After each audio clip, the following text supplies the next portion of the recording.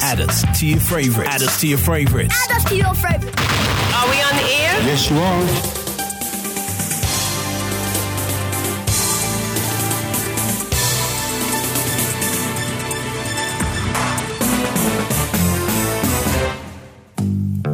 Good evening, good morning, good afternoon, wherever you may be around this wild, wacky, and sometimes disturbing world of ours. Yes, that's the intro to the Mindset Podcast, a weekly attempt to open eyes and shedding light on what's really going on in the world, all done by ripping apart the media madness that masquerades as news. Join me, Gareth Davis, every Sunday on the Mindset Podcast. You can find the show on all major podcasting services such as iTunes, Stitcher, and so on. Or you can go directly to the main Mindset website. That's www.mindsetcentral.com. Check out the Mindset Podcast. Bring your curiosity, your opinions, and a sense of humor. And remember that some worldviews are stranger than others.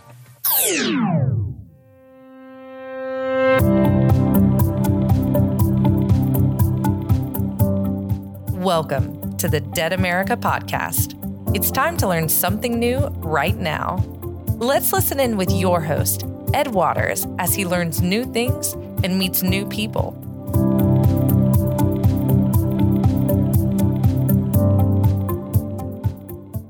Today we are lucky to have Sam Ovett with us. Sam is with Mobile Pocket Office.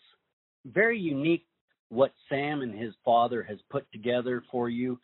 Sam, could you jump in, explain to us a little bit about who you are, what you do, and why you do it? Yeah, absolutely. I'm really glad to be here, and I appreciate you having me on. As far as what we do, I'll give you the big picture of Mobile Pocket Office and then a bit of the backstory of who I am and how I got there. Regarding Mobile Pocket Office, what we do at Mobile Pocket Office is we help people be human where it counts and otherwise automate. And what that means is businesses come to us, they're usually at a point where they have developed lots of process, but they haven't put in a lot of automation, and they are struggling to scale without adding more people. And so it's at a point where we work with them, consult with them, and map out the entire customer journey of their business, all the way from where they come in through marketing, through the fulfillment, all the way down to referrals. So we look at 5 different stages of the business: attracting, converting, fulfilling, delighting, and referring. And we look at, okay, what are the processes you have in place? Where could they be improved? And then of that, what can be automated? And then whatever you're left with that's what we've identified as the things where you should be human and maintain a human touch. But you put that into your process, and then you deploy that and then work with people on a retained basis to improve those processes over time so that they are selling more, converting more, helping people get more out of their products or services. So that's what Mobile Pocket Office does. The name in an ideal world is that basically you set up your business in a way that you can run it with a phone, a hotspot, and a laptop, from anywhere you are. And so you can do what you want. So that's Mobile Pocket Office. Let me know does that make sense? Yeah, it kind of is confusing when you look at the name because you're expecting an app. But when you dive into it and find out what Sam and his father does, they provide a unique service that you cannot explain the value of this. Automation, I could not tell you how much I love automating things. And when you dive into it, you don't know what you're getting into, and it can be a head spin. So what kind of businesses do you like to work with, and how do you help them automate their systems? Yeah, so that's a great question. And I think the backstory on it all is pretty interesting, so we can get there. But the businesses that we work with are at a It's actually surprisingly not industry dependent. We've ended up working with a lot of businesses in the digital space where they're providing some aspect of their business is serving some kind of digital product, right? That's really common for us to work with those type of businesses, but we've truly worked with businesses all across the industry spectrums. But the core piece of it is one thing, and I can define it pretty narrowly as to who it makes sense for to start diving into automation. And it's the businesses that are right around, like this is where it starts. This is kind of the minimum requirements that we see work well with us. About $500,000 in revenue, stable revenue. You figured out how to do that on an annual basis. That's usually the minimum, because what that means at that point is that you have processes that have become repetitive. You have to do things again and again to deliver, and you've identified what those are enough that it makes sense to start looking at automating those, because you're usually at the point, the people who come to us are usually at a point where they're going, I am good at marketing my business. I know how to get new leads. I know how to make sales. I could improve that, but my primary challenge, in addition to wanting to make my money work better for me and convert more, is that I'm at a point where I have to decide, do I hire somebody for, $50,000 to $100,000 to do stuff for me, which is a big potential chunk of my revenue? Or what of this can I automate so that I can put my human capital resources into very creative people that are going to help drive and grow my business versus just fulfill the processes within my business? Does that make sense? Yeah. A lot of people, when they think of automation, they think bots. Totally. Bots, bots, machines, robots. Yeah, they can be very unpersonalized, very annoying. Oh, yeah, and I call that, kind of the bad automation. Honestly, a lot of the automation that we see and feel, we notice as humans is like the negative aspect of automation. It's a bad experience, and we remember bad experiences much better than positive experiences. So it's easy to think about that in automation. However, a lot of the automation that we do with folks is actually, it's not all customer facing, right? It's process-based automation. So some of it's customer facing, but some of it's driving communication that's very human and personalized, putting a very personal video in front of somebody at the right time to help them get more out of using a product or service. That's the kind of automation that we don't even think about, but makes life much better. And also the automation around moving data around from systems to systems, because that's a lot of what we see is people have created something that takes a lot of manual work to move this digital information from one system to another to make your business operate. Whether that's in the marketing, conversion part of your business where you're getting leads in one system and then trying to move them into another and then market out of another. And then when they buy something, you're moving that data, whatever your order system is, to your fulfillment system. When you start to tie that all together, you free up an amazing amount of time for a business that they can then invest that time and energy in improving their products and services, marketing them more, hiring people who can develop more products and services. And that's like the beauty of automation and process combined. And it really is that automation and process combined. The negative part of automation is that stuff we've all experienced where we're like on the endless phone tree. We want to get through to a human and all we're getting is a bot and we can't get through and it's frustrating. That's the stuff that we also want to avoid. And that's why we have this strategic approach of you want to be human where it counts and otherwise automate. Because if you can put that human touch in and create incredible customer experiences, that's going to drive organic referrals and people are going to be raving fans about whatever it is you're doing. But if you are creating an environment that frustrates your customers and your clients, obviously that's not very sustainable for you over the long term. Yeah.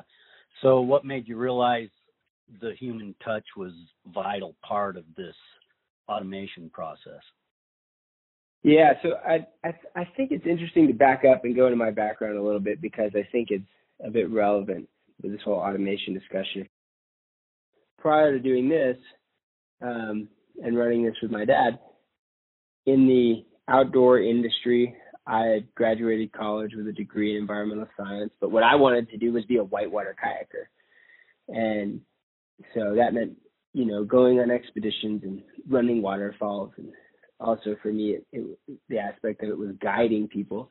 So I was making my living at the time, guiding people down rivers in, fairly high risk situations compared to life-threatening things you could do. And then I was also an athlete for being sponsored by different brands. And I was out there creating media. And that is about the time there was a specific point where I decided, I love this. I want to continue to do this stuff as a lifestyle, but not as my source of income. And I was traveling down to Ecuador, and this is like the catalyzing moment. It wasn't abrupt, but it was catalyzing.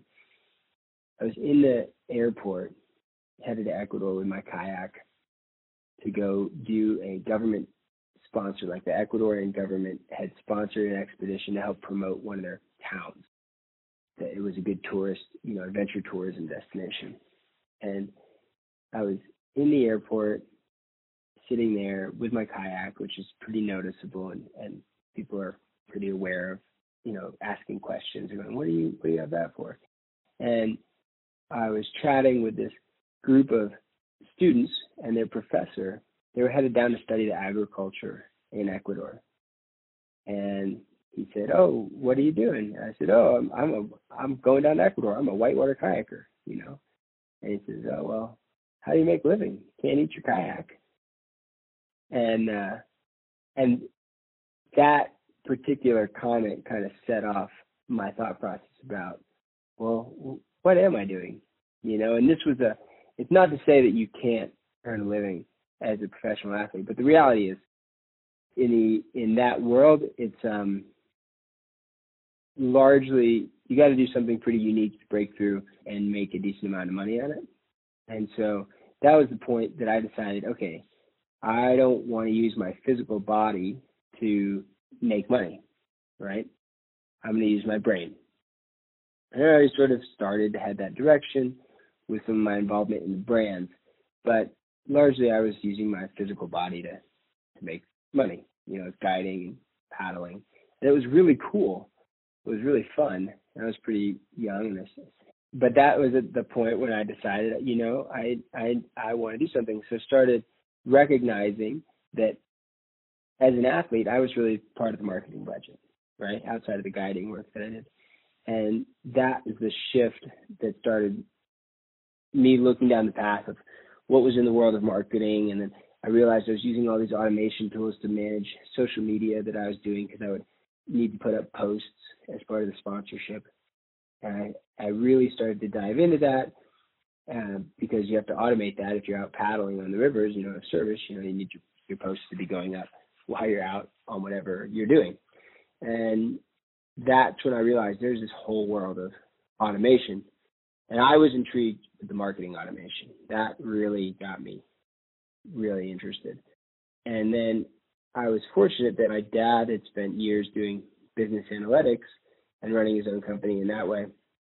And he was working with large manufacturers doing some of their business analytics. And he was ready for a change. He did well and was kind of bored of working with these boring companies, and said, well, if we can work with companies in the automation space on the front end, more on their marketing, their conversion, and then there's a natural play into fulfillment and everything else they do process-wise, why don't we explore that? So together we founded Mobile Pocket Office, and went into that space and started creating partnerships with software companies. That's how we generate a lot of, and it is today how we generate a lot of our business as well, and interest in our services. So that's the shift. That's the background. There's also a lot of risk management that we apply from my time spent assessing life and death situations and making decisions in really high consequence situations to making high consequence decisions in businesses and how we employ things for businesses and communicate with them. That's the background now. Not to lose my train of thought, but to think about what you were getting at was, talking back about automation, how people can use it and where it applies. Any questions about that? Because it's kind of like opens up a whole different thought process. Well, do you use existing tools, or do you make these tools of automation yourself? Do you code them out for each client, or do you use specific tools that are already on the market for people to automate with? Yeah, that's a good question. So what we do, but what we also recommend is, we live in an age where we're rich in tools. We're abundant in digital tools that you can use to automate things. So we really advise people against using or building their own tools or investing in building their own tools. Once in a while, we'll do that if it's necessary. But largely the value is in freeing up someone's time, right? And giving them the time back. So we start with looking at the map aspect of what do you want to automate? And then from there, what stays human? And I think that's where we really left off, and I'll pick back up on that. And then we go out there and say, what tools exist to accomplish the outcome that we want? And we try and use as few as possible to make the outcome happen. And everybody always wants to ask about what specific tools we use, and I can name a few. But the idea here is you got to think about it like you're building a house.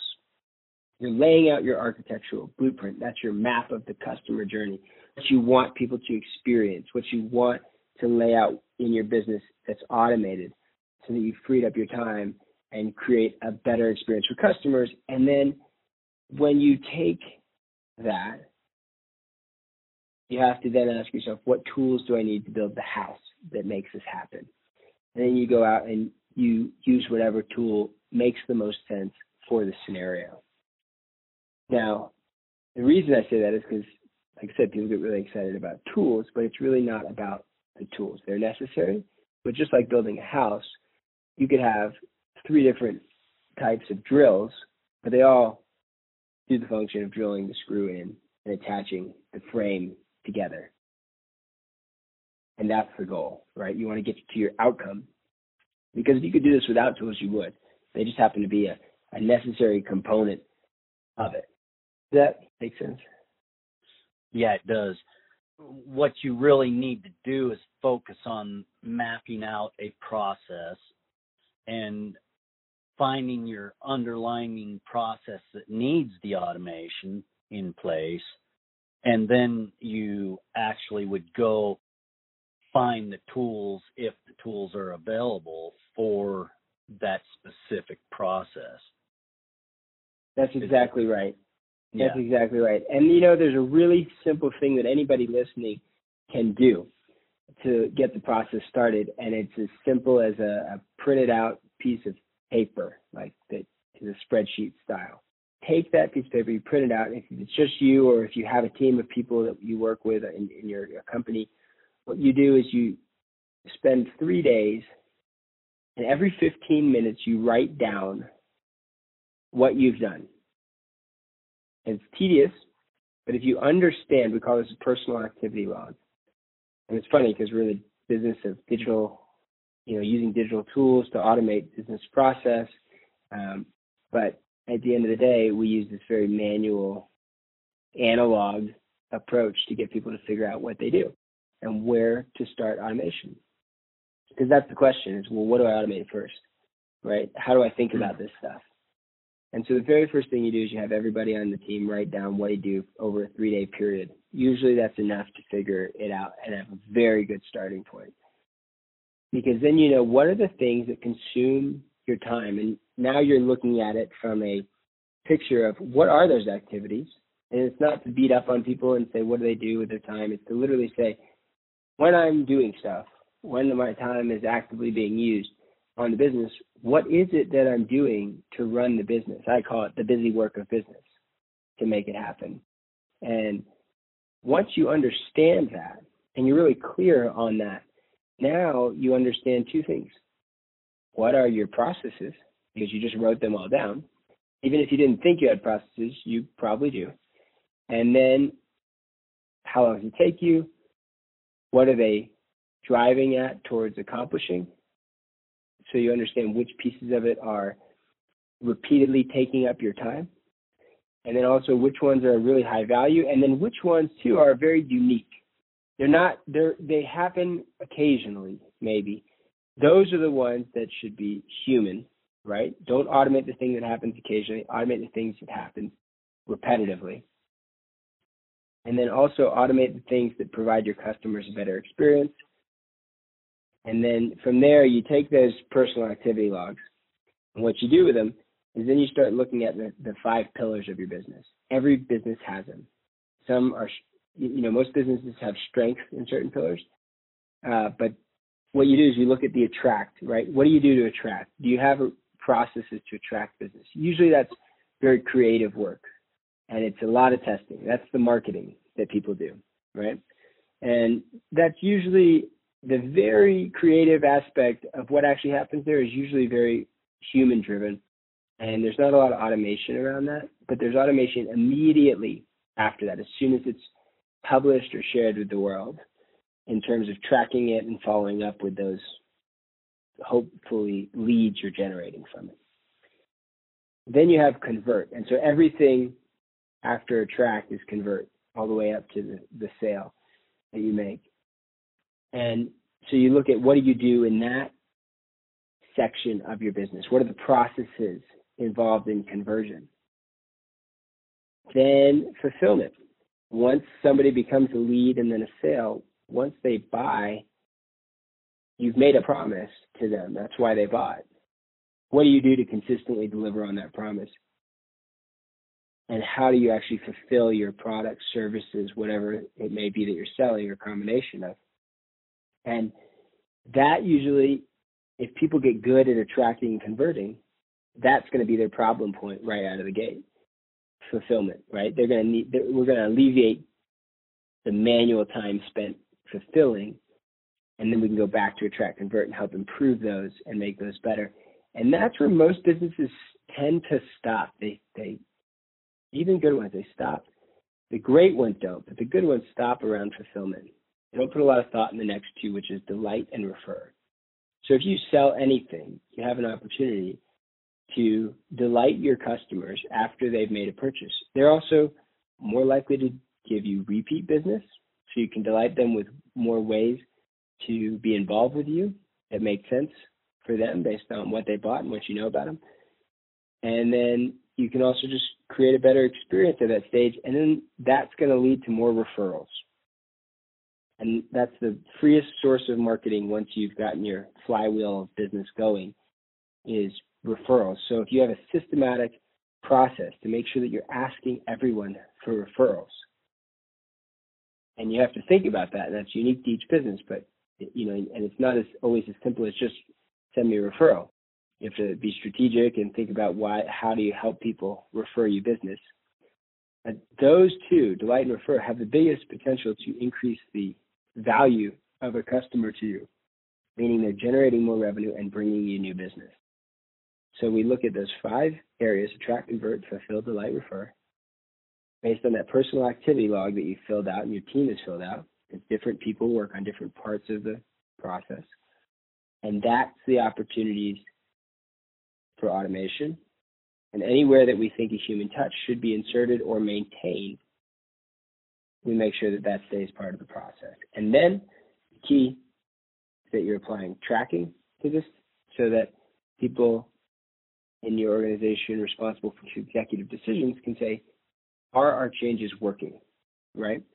And in an even step above that, we're doing a level of A/B testing on all the process so that we have 75 roughly percent of the business going through the flow that works for you. And then we take 25% of the business and we take a risk on it and we try new process. And if we can improve our effectiveness, let's say we're trying to convert 75% of those or 25% of the, let's say we've gotten leads, right? And we have 1,000 leads a week, for example. And we want to take 750 and put them through our tried and true process, the one we know that works, right? Because that's safe. It keeps your business running, keeps revenue flowing. Let's take the other 25%, the 250, and put it through a new process, something we're trying new. And let's try and make its percentage rates beat what's going on in the normal 75%. And at the point that we have that consistently beating 750, that's going to become our new process. Then we're going to try something new and different for that 25% of the flow.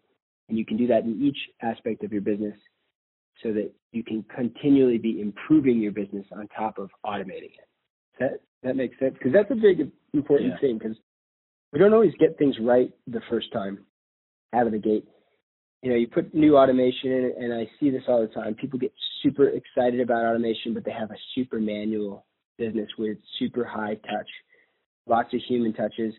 And while that's time consuming for the business, it also provides a lot of value to the customer. So you have to be careful, and you have to be strategic about, and this is where we take that approach to risk and protecting your downsides and not getting in over your head. You know, you don't want to drown your business accidentally. And it's a really important thing, because the desire and excitement around the time that automation can save and the potential increase in business that can come from it is really exciting. But you want to roll it out in a way that, number one, reduces the big strains on your time. That's priority number one. And then priority number two is improving the business. And so you want to test that in batch, not even 50-50, but like 25% of the flow of people through your business.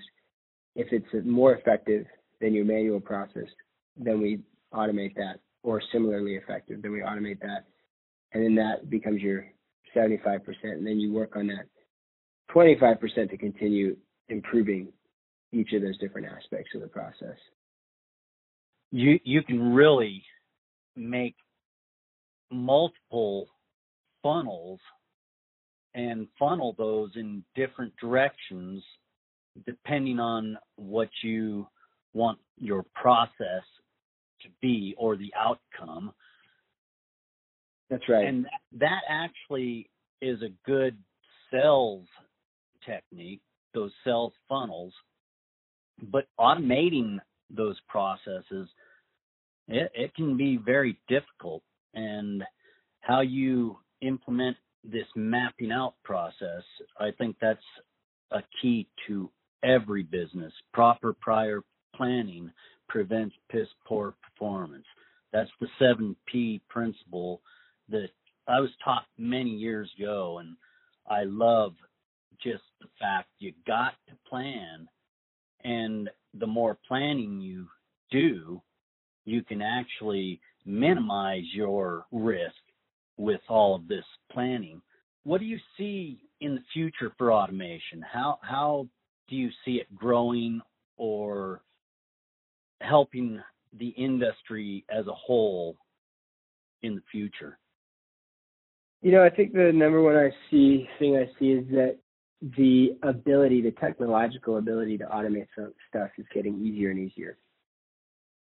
Which means, and that's happened over the last 10 years. I mean, it's just become the things that if you were to look at this space 10 years ago,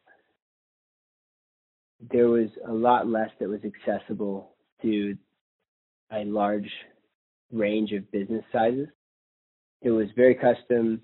It was very much enterprise businesses that could take advantage of, and maybe large, mid-sized businesses. But the medium, smaller, mid-sized businesses and small businesses didn't have access to this technology. It was too expensive for the revenue that those businesses fall into. Doesn't mean someone couldn't invest into it, but it's just the reality was it less accessible. And so the ability to automate process within a business is becoming much easier over time. And I think it's not some of it's getting really easy, but it's not as easy yet as it could be. And I hope to see it get easier, because honestly, the real value, I don't even think, is in the technology, because there is enough technology out there today that the majority of people can get their hands on it if they have any kind of real business. And you can start using it. The value is in the thinking through how you're going to apply it and how you're going to take a continuous improvement approach to it too, because great, you've automated it. That's really wonderful and important.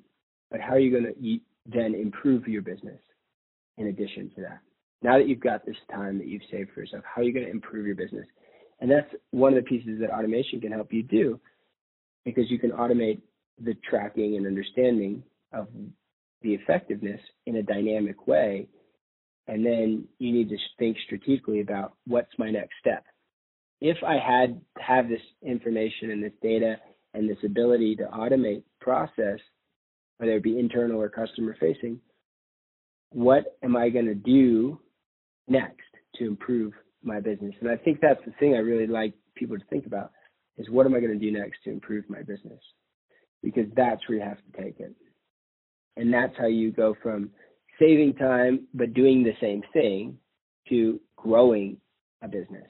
Does that make sense? Yeah, sure does. So there's a couple more things before I let you go, Sam. First, I'd like you to explain to the audience, I was listening to you and your dad on a video. Explain to us what cowboy mode is. I know which video you're talking about. So cowboy mode is, and you probably heard Josh say it, my dad, is that the mode that the majority of business owners are in most of the time. They're just going, they're running and gunning and trying to build things and do things at the same time and put it in place. And it's just wild. I got to get it done now. Got to make it happen. And you know what? The only time you should be doing that is if there's an opportunity to make money. Go for it. You know, stress yourself out, stay up late, do whatever it takes to make it happen. But outside of that, to be predictable and to create stable business practices, you need to slow down a little bit and look at your business from a big picture and take strategic approaches to implementing this stuff. It's a concept we call the opposite of cowboy mode, is practicing the practice that is done in restaurants called mise en place, which is simply preparing all the ingredients before you start cooking. And so cowboy mode is when you're cooking and chopping and prepping all at the same time. And usually you burn something, you know, or you forget about something, or you make a mistake in your cooking, or you forget an ingredient and it doesn't taste as good. It's not as delicious as it could be. And so I'm combining two concepts here. But as a business owner, if you want to put automation in place or some process in place that doesn't require your involvement, you put out to the world to generate more revenue in some way, oftentimes it's presented in somebody's giving you an opportunity and you want to give them a landing page so somebody can learn about your product, and then you want to follow up with them and do all this wonderful communication post. Put all the ingredients together, prep the ingredients, the communication, the emails, the texts, anything that's going to go out as part of this together first, then start actually building within the tool to make it happen. And that's really the experience we bring people through. It's the experience of prepping, thinking strategically. What is this going to look like? How is it going to end up? What are all the ingredients we need to pull off this technological experience that is ultimately going to convert more people to become customers? So you want to stay out of cowboy mode as much as you can because it's stressful, but I give people license to go into it if there's an opportunity to generate more revenue. I think that's valuable intellectual thought right there, and everybody should take that in. Cowboy mode. Be it when you have to be. So what's it like working with your father, getting all of this done? I think that's the most unique, wonderful, and also challenging aspect of this. When you work with someone, everybody has different relationships. We have a great, very close father-son relationship outside of our business, but initially working together was really challenging. For if I think about it, it's pinpointed to like one specific thing that was challenging.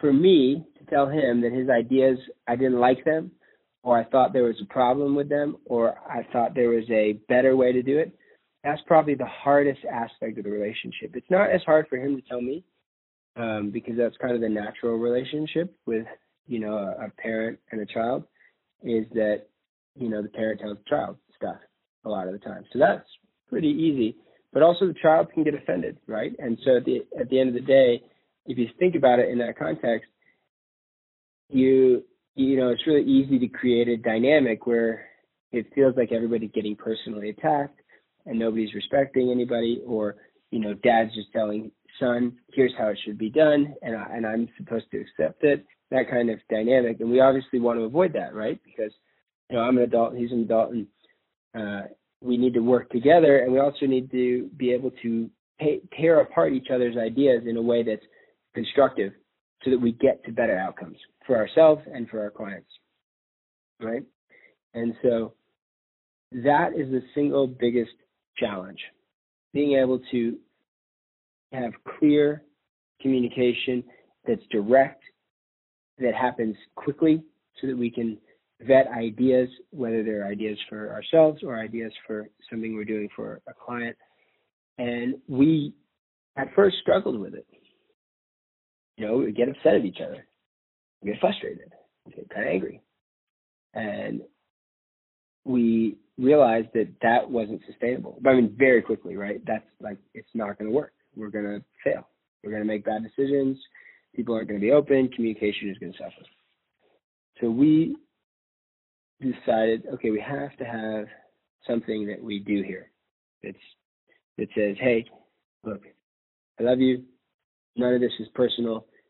Quote unquote, it's all business, but it's to get to the root of the idea. Let's have a actual debate in the truest sense of debating an idea to get to the best components of it and work through the problems that ideas have, which just naturally that's, you come up with an initial idea and it's not perfect. So you have to work through it. You have to work through the rough draft of the idea to get to the final draft of it. And with that in mind, we started saying, okay, we're going to do a catalyst session, because we realized we were getting heated. We had differences of opinions. We weren't on the same page. We needed to get on the same page.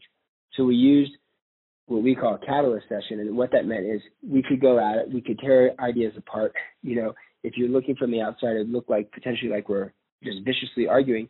But the reality is we knew that none of this was personal. It was all about getting to a better outcome that we're both excited about, or really understanding the other person's point of view and incorporating that into the outcome. And so using that, we're able to rapidly catalyze an idea that either I have or he has, or two differing ideas, and get to the outcome that is going to be best for ourselves or the client based on what we're trying to achieve. And that's challenging, that takes work, and also it takes practice and understanding. And it doesn't mean we're perfect. Like occasionally we'll get a bit upset at each other, but at the end of the day, the knowing that we're here for each other and we're all on the same team, and we're a family in addition, and making that part more important than the business is what makes it work. And so at the end of the day, we'd rather step away for whatever reason we can't work together, which we can. We work together great now. But if we can't, our priority and kind of agreement is that our relationship as a father and son is more important than any of this business stuff. I think that's so cool. And I congratulate you. And it is not hard to get along. It's easier to get mad at people and throw it out the door. So to get together with your father and work it out and make something happen for the family, I think that's one of the most wonderful things a person can do on this whole planet. Yeah, and I think it's unique too in our situation is that we are partners in this. So we make decisions from an equal standpoint versus me. The common scenario is a father, like a son works for their father. Exactly. And so being partners in this is unique. It is out there, but it's more unique than not.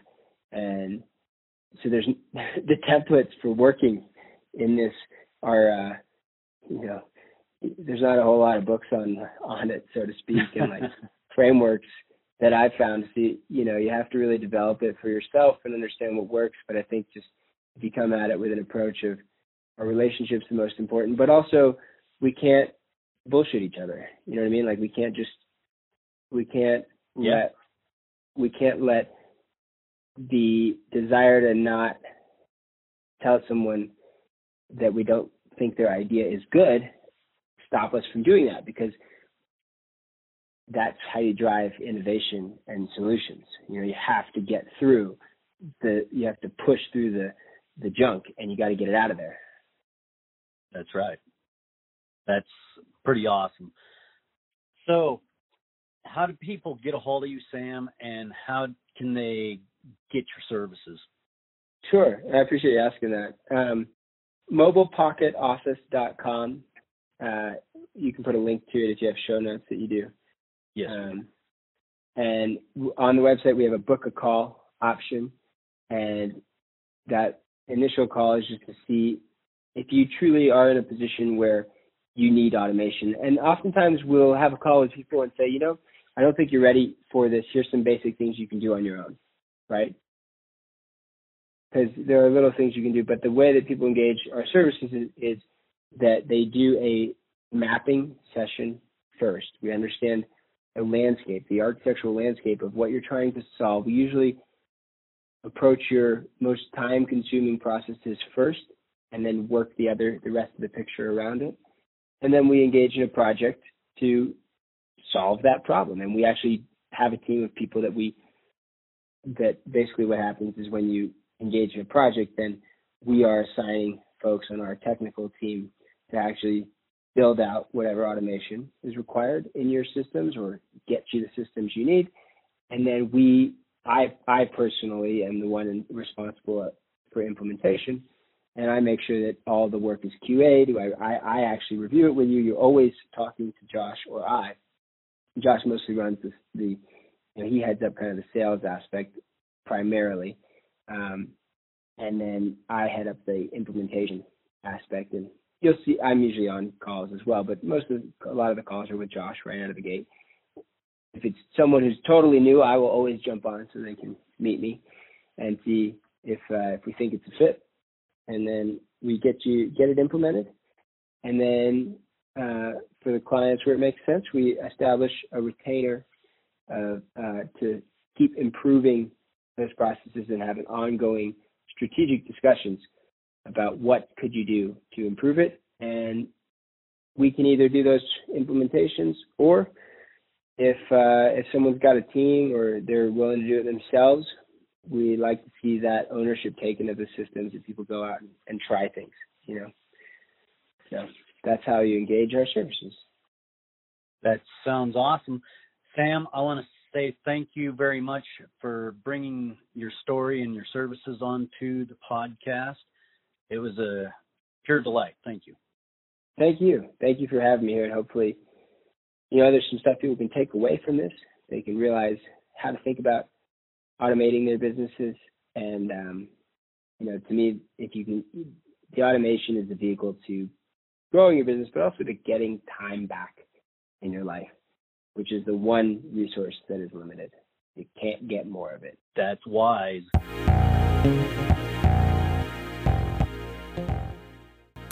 Thank you for listening in to the podcast episode today. If you enjoyed it, please share it with a friend. Also, please follow us on any of your podcast players. Or If you'd like to get a little more personal with us and really identify what we truly are about and get involved with what we are doing, make sure you go over to the Google Play Store and download our new app. We can't wait to get involved with you. And that's going to finish up this episode of the Dead America Podcast. Make sure you come back next week and follow along for another great interview. I'm Ed Waters, out.